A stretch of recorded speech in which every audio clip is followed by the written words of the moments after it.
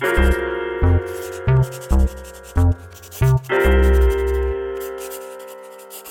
today I am in Melksham to meet the artist Guy Bigland. Hello, Guy. Hello, Robert. Nice to see you. And we are in your studio and surrounded by examples of your work. And the reason that I was particularly keen to have a chat with you is that a lot of your work is around, as I understand it, systems and text and language and structures. And I'd love to know more about it. So could you maybe start by saying a little bit about how you might describe your work to one of my listeners? Well, as you say, a lot of my work involves language and text, but then a lot of my work doesn't have any of that in it. My painting is generally just very basic shapes and colours, but the common thread between that and the text-based work is that it's generally all constructed around systems of constraints which limit what can be done within that piece of work. And also sometimes the content comes from other kind of quite common everyday systematic structures. For example, easiest for me to talk probably about the latest thing that I've made, which is a printed work called All the Time in the World, which is printed in a newspaper format, like a broadsheet newspaper, and it basically lists every second of the day from start to finish. And we're all very familiar with the way that we write down the time is normally represented certainly on digital clocks as 2 digits representing the hour, 2 digits representing the minute, and 2 digits representing the second, all divided by colons. And that's a system called International Standard, ISO 8610, I think it is. So that's a system that's a very everyday thing. We don't really think about it. But I just wanted to see every possible second of the day written down, and I wondered what that would look like. So I did that and then worked out how that could be fitted into a printed format, which is kind of ridiculous because nobody needs to see every second of the day written out. But in my mind, there's this system that generates all those possible times, and surely there should be some kind of analogue master copy of this all written down. So I created that, and then when it came to putting it into a printed format so you can present it to somebody, I thought about a while about what kind of book will it be, or will it be a big print or written directly onto a wall. And then I realised, of course, that a publication that has a connection with the idea of one day is a daily newspaper. So then I found a printer who could print it in that format. So that's one example of just kind of latching onto some existing structure that's a very everyday, ubiquitous thing. I mean, I didn't realise that it was called ISO 8610. And, of course, at some point that was decided this will be the format by which we write down time and divide up a day. And it's called All the Time in the World because obviously every second that will ever be for the rest of time will be measured in that way. So it's one day, but it's also all the time in the world. What a great example to start us with, because it exemplifies your interest, as I understand it, with things like systems and making them apparent, what's implicit to become explicit. But what I also like about your work is the care with which you give to the presentational side of it and making it fit in with the overall thoughts and concepts behind it always seem to be very well thought through and a lovely part of the care that you put into your work. Yeah, I mean, sometimes ideas sit on the shelf for quite a while because the final form that I want them to take, it just doesn't seem to quite fit conceptually. Other times I will make them and then have to remake them later because I suddenly realised there was something missing a bit from the final form that it took. But that really is that when it's just kind of fitting well. I recognise that definitely because when I did my dictionary of art, I collected all of these dictionary definitions from online, and I had them for probably 2 or 3 years before the penny dropped as to what to do with them, and I'd actually tried them out as like a PowerPoint presentation before, and in different ways, and then suddenly I realised it has to be a dictionary. But until you get to that point, you don't feel as though you know what to do with it. Yes, yeah, that's right. And so I have to ask you, where does this interest in systems and ordering and reordering and playing with them, where would you say that comes from? Is there something behind it, or is that something that's always been with you? I was collecting a lot of things when I was a student, an undergraduate, early 90s. I was collecting things then, and the main thing that I really collected a lot of was shopping lists. And my Saturday job when I was a student was working in the local Sainsbury's, often being given the job of collecting trolleys, and people leave their shopping lists behind in trolleys. I was working with words and language, and people were just leaving language behind in their trolleys, and I was picking it up and then going home at the end of the day with my pockets stuffed of strangers' shopping lists. I just found them very interesting because I was particularly interested within language of mark making, but of mark making that was not consciously meant to be aesthetic, that hadn't been done to look nice, and certainly was not intended to be seen as art, wasn't even intended to be seen by anybody apart from the person that wrote it. And I was also very interested in the idea of the public and the private, the personal and the general. And the shopping list suddenly seemed to be this thing that suddenly crossed the line from being a very personal thing that somebody would not show to someone else to then being instantly discarded as soon as it's been used. So that was a big collection I made, and I probably collected about 500 or 600 during my time as a student, and I've carried on collecting them, so I've got hundreds, thousands now. I think that was the first thing I really remember properly collecting. But it just seemed to be quite fruitful and a rich thing to tap into. And so, I've just always approached my work in that way of just kind of, if something intrigues me, if it can be collected, obviously the lists are collecting physical objects, but obviously you can just collect words. You can just write things down and let them build up. And once they've piled up, they might suggest a use in your work. But then what also intrigues me is that things like your collections of 4-letter words and the shopping lists, they can seem, at first sight, certainly to somebody who might not be tuned into these types of ways of working, as quite either banal or quite straightforward or impenetrable, maybe difficult to get a handle on. But you talk very eloquently about them. How do you think of that relationship between what you present and then how much you then articulate about it and how much you leave for people to take or leave, as it were, from it? Because it's quite out there to present a book of 4-letter words, but then just leave it there for people to make what they will of it. That's always a thing that you wonder how far to go, with how much help to give. I do sometimes in the title of my works try to give people a key. But I also like the thing to look quite puzzling as well. The 4-letter word book is, the full title, which is on the front of the book, is all the 4-letter words that are sometimes used with another 4-letter word, and then in brackets that I can think of. So that's kind of immediately the that I can think of bit on the end is meant to suggest that, this looks like very dry, but then there's also this kind of self-undermining of the whole idea of this being an exhaustive thing. So hopefully see that there's some humour in it and that there's a way into it that will be humorous. I was quite pleased when somebody looked at some of the work when I was showing at an artist book fair and said that the work is quite generous, which was a really nice term to use, and I never really thought of that term for my work, but just saying you just leave so much space for the viewer to unpack what's going on and explore.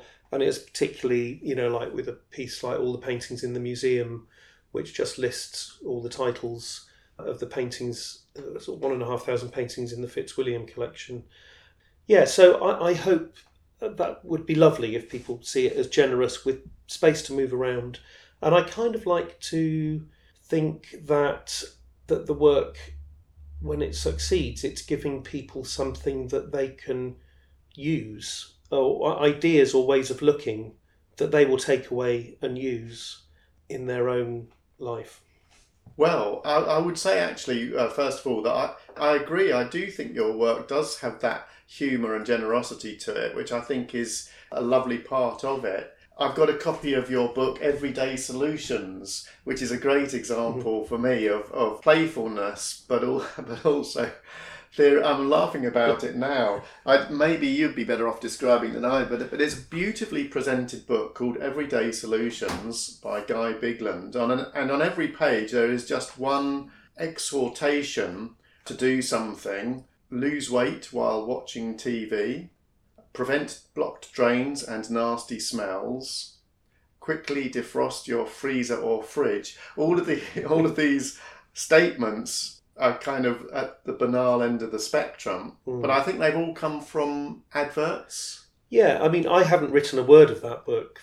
It was from a brochure, like a little magazine that you get that falls out of the Sunday newspaper, and it was a catalogue of devices for the home, particularly aimed at older people, and every product underneath its actual name had this little strapline which was telling you how it would improve your life. And, I was just looking through it and just became fascinated by these quite poetic and banal, simultaneously poetic, banal and amusing things. And I just wrote them all down and put them each one onto a page of a book.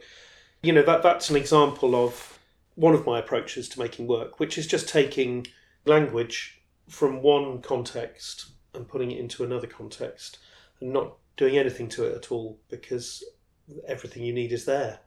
But it is very interesting what a role context plays, in the meaning of something. And it's very kind of you to say it was very nicely produced. And I think it's important to do that, to produce it as nicely as you can. It kind of gives it a certain authority, and it does alter the meaning if you feel that you're looking at a book that's delivering you something serious or poetic or whatever it might be.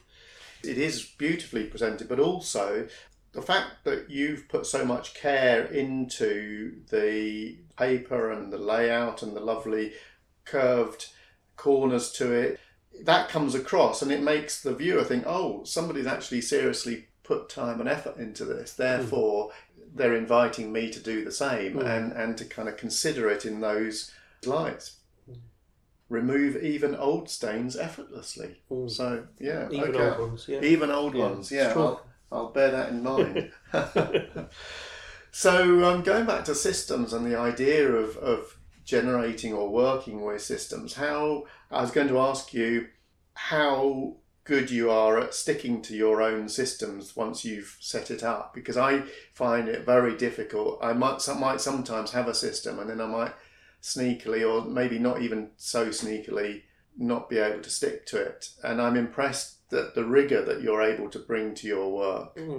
I mean, sometimes, you might be tempted to break your own system if you feel that in some way it's flawed once you get into actually using it, or that maybe it's like not going to generate enough variety within the piece, or you think actually what this is going to make, I'm not even going to want to look at it. Is this system actually worth following? So I think sometimes you do have to go back and slightly rethink a system if it's just not really going to be interesting at the end. But it's a matter of crafting the idea well in the first place. And a sort of a mantra, really, that I do follow was from one of Sol LeWitt's sentences on conceptual art, which was that irrational thoughts should be followed absolutely and logically. And I have that written on the wall in my studio, and I read it every day. And so if you're going to follow an irrational thought absolutely and logically, you've got to make sure it's a really good irrational thought, and that it's going to, there's going to be something coming out of it the other end. But yeah, you've got to stick to your system. Yeah. Well, and it's an interesting quote as well, because he talks about irrational thoughts, but of course then irrationality is at the opposite end of the spectrum potentially to kind of systems-based approaches or constraints, because irrational implies without logic or without structure, maybe. Mm. So it's an interesting starting point. You start from an irrational and move it into the rational, potentially. Yeah, it can seem irrational. Well, sometimes it just seems irrational to make art. What are you making this thing for? Compared to the rationality of everyday life, that you do something for a very specific purpose, to earn some money or whatever it is. It's one of the great joys of art, is that you can involve yourselves in completely irrational things.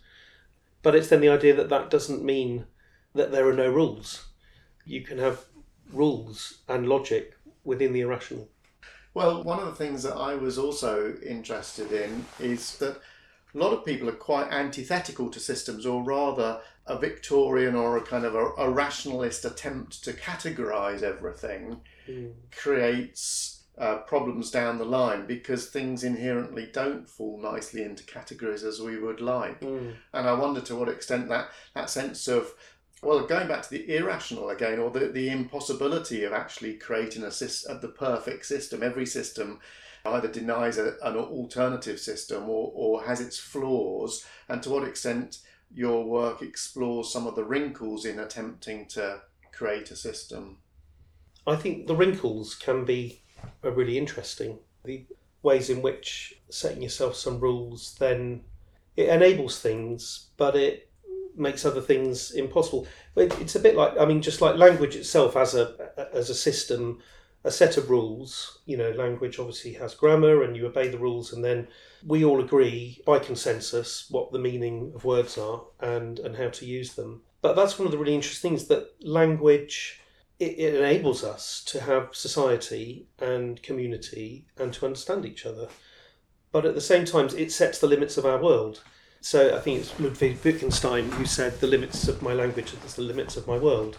And what we can't say, we can't comprehend. And so that's really fundamentally interesting, how that operates. And when you look at that, we make all of our words, in the English language, out of 26 characters. That's quite extraordinary how much can be said with 26 characters in their various arrangements. But it's extraordinary how many arrangements of letters are not actually words. And so there's this, I did one piece which was using 4-letter words, but making up words that are not actually words. So it was every possible combination of every possible 4-letter word with oo in the middle, and every possible 4-letter word with e in the middle, double E.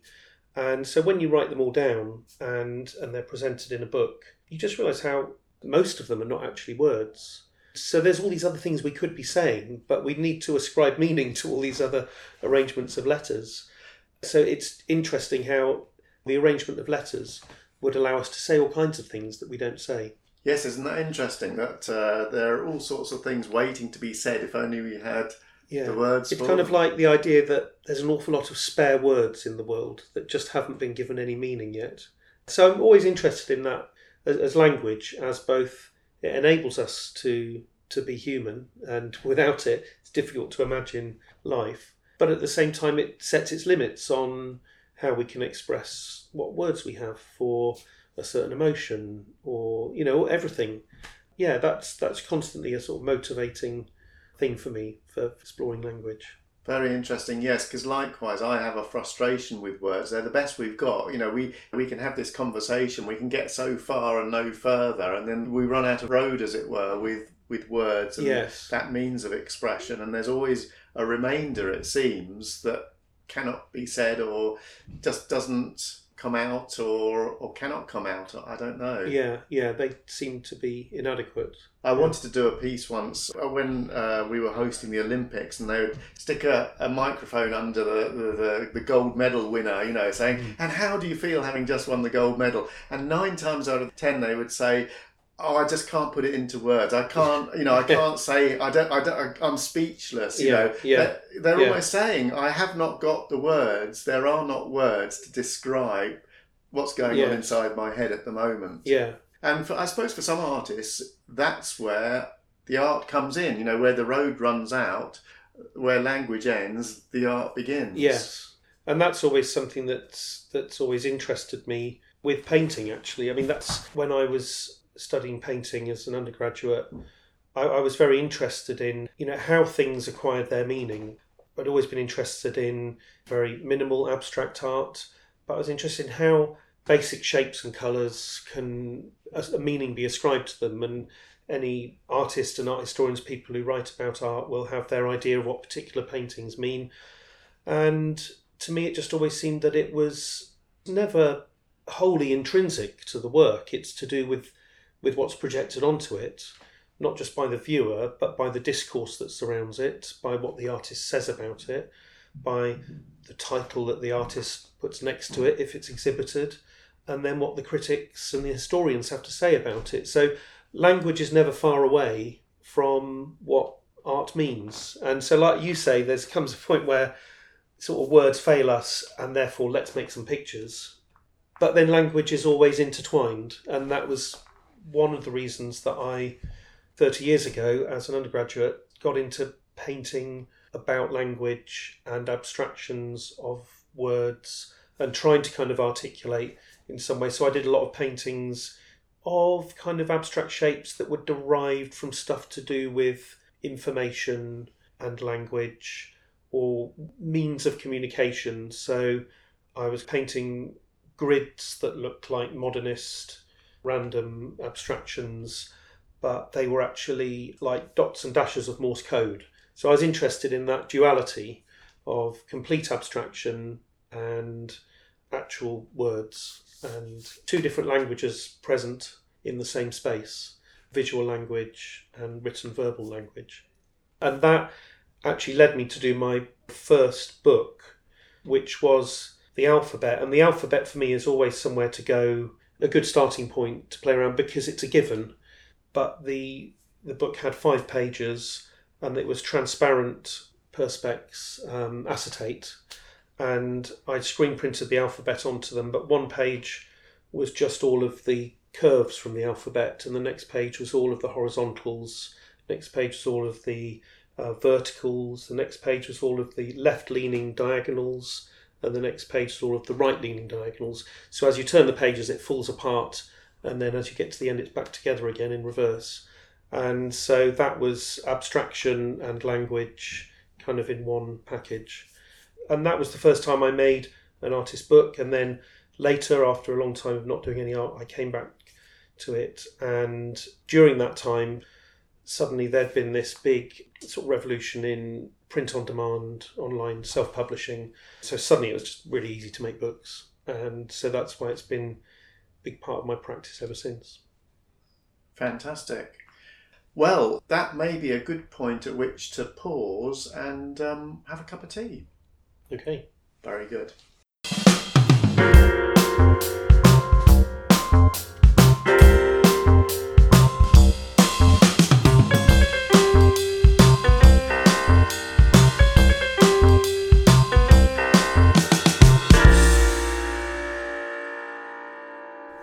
Right, so we are back after, well, not a cup of tea for me, glass of water. I had my cup of tea before we started, glass of water for you. Yeah. And more conversation in the meantime about your work, always interesting. And we were looking at some of your paintings. You've got these lovely paintings of 4 colours, beautifully painted on, is it an aluminium base? Yeah. I noticed when I was buying paints that all of the different manufacturers of artists' paints ascribe each colour a 3-digit code, but that this isn't a kind of a standard. It's not like British Standard numbers or RAL colours like you have in industrial and commercial house paints, but they were just arbitrary designations, and each company would have their own numbering system. So then I realised that, at number 781 in a Data Rowney is a completely different colour to 781 made by Old Holland or someone. So I was just interested in that as being a way in for me to use these existing opposing colour notations to place colours together. It gave me permission to put colours together that, from a colour theory point of view or an artistic point of view or just from general good taste view should not be put together. And it was interesting to me that these are colour decisions that have been made not by me really, although with using any system there's that interplay between obviously a knowingness on my part that I'm exploiting this coincidence, but unknowingly the art paint manufacturers have colluded without their knowledge in these colours going together. So I kind of, just like the idea of basing an entire system on coincidence. I mean, coincidence just seems to be the weakest possible kind of reason to do something. So that, like I was saying earlier, Solar Wits dictum, that's a very irrational thought, but I'm following it absolutely. And it does create a really rather beautiful series as an outcome. Yeah. I mean, some of them are quite sort of challenging combinations, but I think they're very stimulating. And one of the things that I'm interested in, I'm wondering, are you a naturally very tidy person? Is this a kind of, in some ways, a reflection of the state of your brain? Is it a very ordered interior space that you have, mental landscape? And one of the reasons I ask that is that sometimes people say to me about my work that it's very ordered, very constrained or careful, which it is. And, they make the same assumptions. And I say to them, well, you've only got to see the state of my garage to know that, I'm not a tidy person. It's, it doesn't necessarily bleed into real life. But I'm just wondering with you whether there's a link there, maybe or not. No, same as you. Very untidy garage and terribly untidy mind. Just doing things in a systematic way is a way of just trying to tidy up the chaos from inside, isn't it? I suppose that's a good way of thinking. It's a way of making sense or ordering or providing some structure, maybe, or just trying to have a little bit of a tidy up. I have sort of realised that a lot of my time, most of my kind of thought processes do seem to be along the lines of putting things in order, tidying up, and sort of deliberately oversimplifying things just to... It's a very nice way to work because it does, it calms you right down. So, well, that kind of leads me on to my next question, or rather another area that I was really keen to ask you about, which is your enterprise called Books About Art. Yeah. And I've ordered some books from you online. You have a little bookstore, online bookstore, and you have this most amazing catalogue of art books. Can you tell me a little bit about how you got into that and how that works for you? Just because, also because it seems to me, but maybe I'm projecting onto you, but it seems to me really great that you've got your art practice, but you're also got this little enterprise that seems to be quite a nice synergy, a nice link between the two, maybe. I don't know. Yeah, well, certainly books have been part of my own practice, for making books for a while. And I've always been something of a bibliophile, always liked books and as much as I can afford to, bought books. So, I started working for this business, which wasn't called Books About Art at the time. And at that time, it was based on selling books into education from a kind of a mobile bookshop, and the customers were all colleges, independent schools that would spend a lot of money on art books. And so it was driving around the country in a big van, walk-in bookshop, and selling to all the teachers and librarians and students in higher education. And then I was given the business, I kind of inherited it. And then I turned it into an online business and renamed it Books About Art. And it was really only during the pandemic, when I could no longer visit education institutions, that I turned it online. And that was been a really good move. And the other particular kind of USP about the business is that all the books are heavily discounted, normally at least half price, because they all come from the remainder book market. So people might be familiar with the kind of high street discount bookshops, and those are basically books that are sourced from the remainder market. So there's an amazing array of books that come onto that market across the art and design field, in its broadest sense, visual arts, and including things like animation and film and TV, fashion, performance. So that's where I source the books that I sell. And how do you decide which ones to take on? Because I mean, it must be like being a kid in a sweet shop. For me, I mean, I don't think I have a business brain anyway, but I'd be so tempted just to buy books that I personally like. I mean, how do you go about it? Yeah, that's always a danger, that you might buy just ones that you like. I think because the business, when I first came to it, was selling to education, you were thinking more about the curriculum. You're selling to teachers, so you're thinking about what teachers will buy, what they need to teach, and also at degree level as well. So you're thinking within those categories. I visit a lot of places where they have architecture degrees, so we need a good stock of architecture books, and some of those places will have also kind of landscape architecture, interior design, and then through into other fields that are really beyond my expertise, like fashion. But I just sort of gradually learn what people want through that.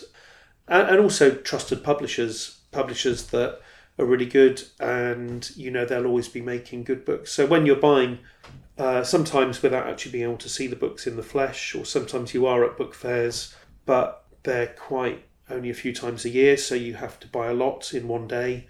And you're having to judge a book within about 2 or 3 seconds whether or not that's a book to buy, because you've got a lot of book buying to do that day. So yeah, you just get used to it, and you do buy some stuff sometimes that takes a while to sell, or stuff turns out you should have bought a lot more. But a lot of them I'm buying in from America and Germany, so it takes quite a while for them to arrive. And yeah, that you only get a couple of opportunities a year to buy from those people, so it will all sell. Yeah, you just get quite good at judging through experience. I don't know if it's a stereotype with artists not being good with money, or whether it's just me, but thinking about your own work, and I know that you do some book fairs, and you have your own limited edition books and prints and so on. Do you find there's a crossover between the sales hat, as it were, that you have to have on for your business, and then how does that, is there any link between that and how you go about approaching your own artworks? Well, I don't know. I don't think there is really. I mean, I tend to be quite fairly non-commercial with selling my art. Yeah, I mean, the great thing about being heavily involved in making my own books is that there are lots of opportunities to show work like that at artist book fairs in the UK, but also internationally. So there's always an outlet. There is a commercial outlet for that work, and very quickly, I've only been doing those since I did my masters about 8 years ago. But sort of very quickly during those 8 years, since I've been showing at artist book fairs, the work has now got into international collections, public collections, probably about 15 to 20. And so that's really, really great. And for me, one of the really, really key things about making work in the form of the book is that you can make them in multiples, which means you can sell them affordably. People don't have to be rich to buy your work, and collections will quite readily buy them because they're not having to fork out a fortune. So yeah, I am sort of relatively commercial about that. I want to sell them at a price that means people will buy them. But I think because I spend a lot of my time being commercial and really minded in books about art, I don't have to be too worried about making money from the art practice. Although I've sold a lot of my printed work, I've never really sold very many paintings because I rarely put them for sale. It's strange that because I make paintings which are in series, and each one, I view almost like each one as a kind of a research of what will this look like if I do this, and I'm really sort of slightly reluctant to part with them when they're completed, particularly to divide up a series into sell them as individual units, because for me the whole thing is a body of research that I might want to refer back to, which is probably ridiculous. I should be more commercially minded about that, but Well, no, in a way, that was what I was kind of alluding to, that I know that there are quite a few artists I know that they kind of are reluctant to sell for that reason, because actually they're part of this ongoing inquiry that their work is about, and they almost need it to feed into the next thing, yes. Or they're not yet in a position where it can just, sail off into the world and they can say goodbye to it. Yeah, very much. That's where I am. You mentioned that you've got your work in all of these collections and you've been doing these book fairs. I'm intrigued also about the ecology, as it were, of these book fairs, because I've been to a few, but not to very many, and they seem to have this very, I don't know what it was, how you'd characterise it, but it seems like a very particular little network, little world. And how's that been for you, and how does that work, and how does it lead on to maybe getting your work into collections? Because that's a great thing, and it's a great way of disseminating your ideas. Yeah, no, it's a really good thing. It's a real sort of privilege as an artist and a maker, for 2 days to lay your work out for people to come and look at it, and for you to get direct feedback from people, which is really valuable, and you get connections with people, and it's a really great part of my practice now to be trying to do as many of those as possible.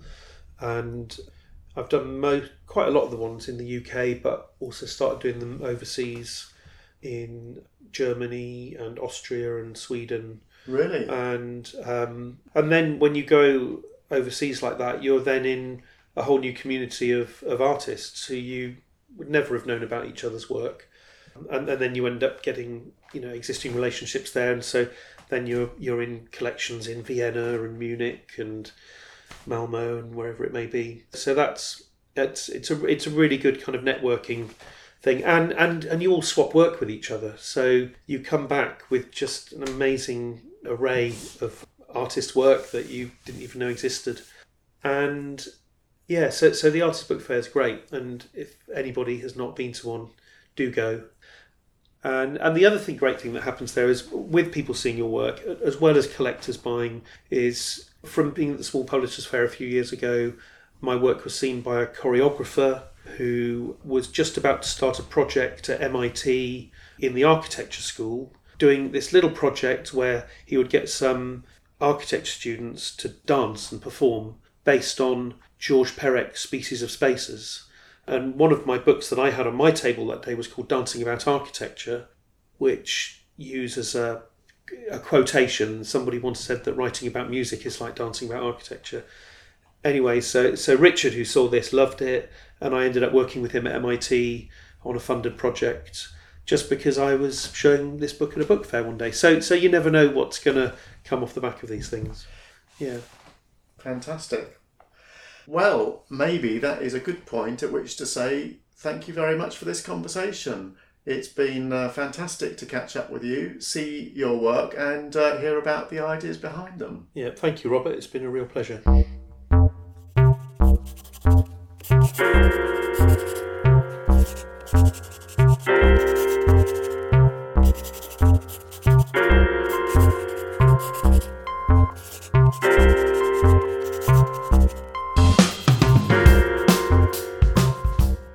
Thanks for listening to this episode of Something to Do with Art. I hope you enjoyed the conversation. I'd love to hear your thoughts and feedback via social media, and check out the podcast notes for links and further information. That's it for this episode. Many thanks to the very wonderful Beric Livingston for the music, Danielle Glide for logo design, and to everyone who has taken part and helped me with this project. I hope to catch up with you again soon.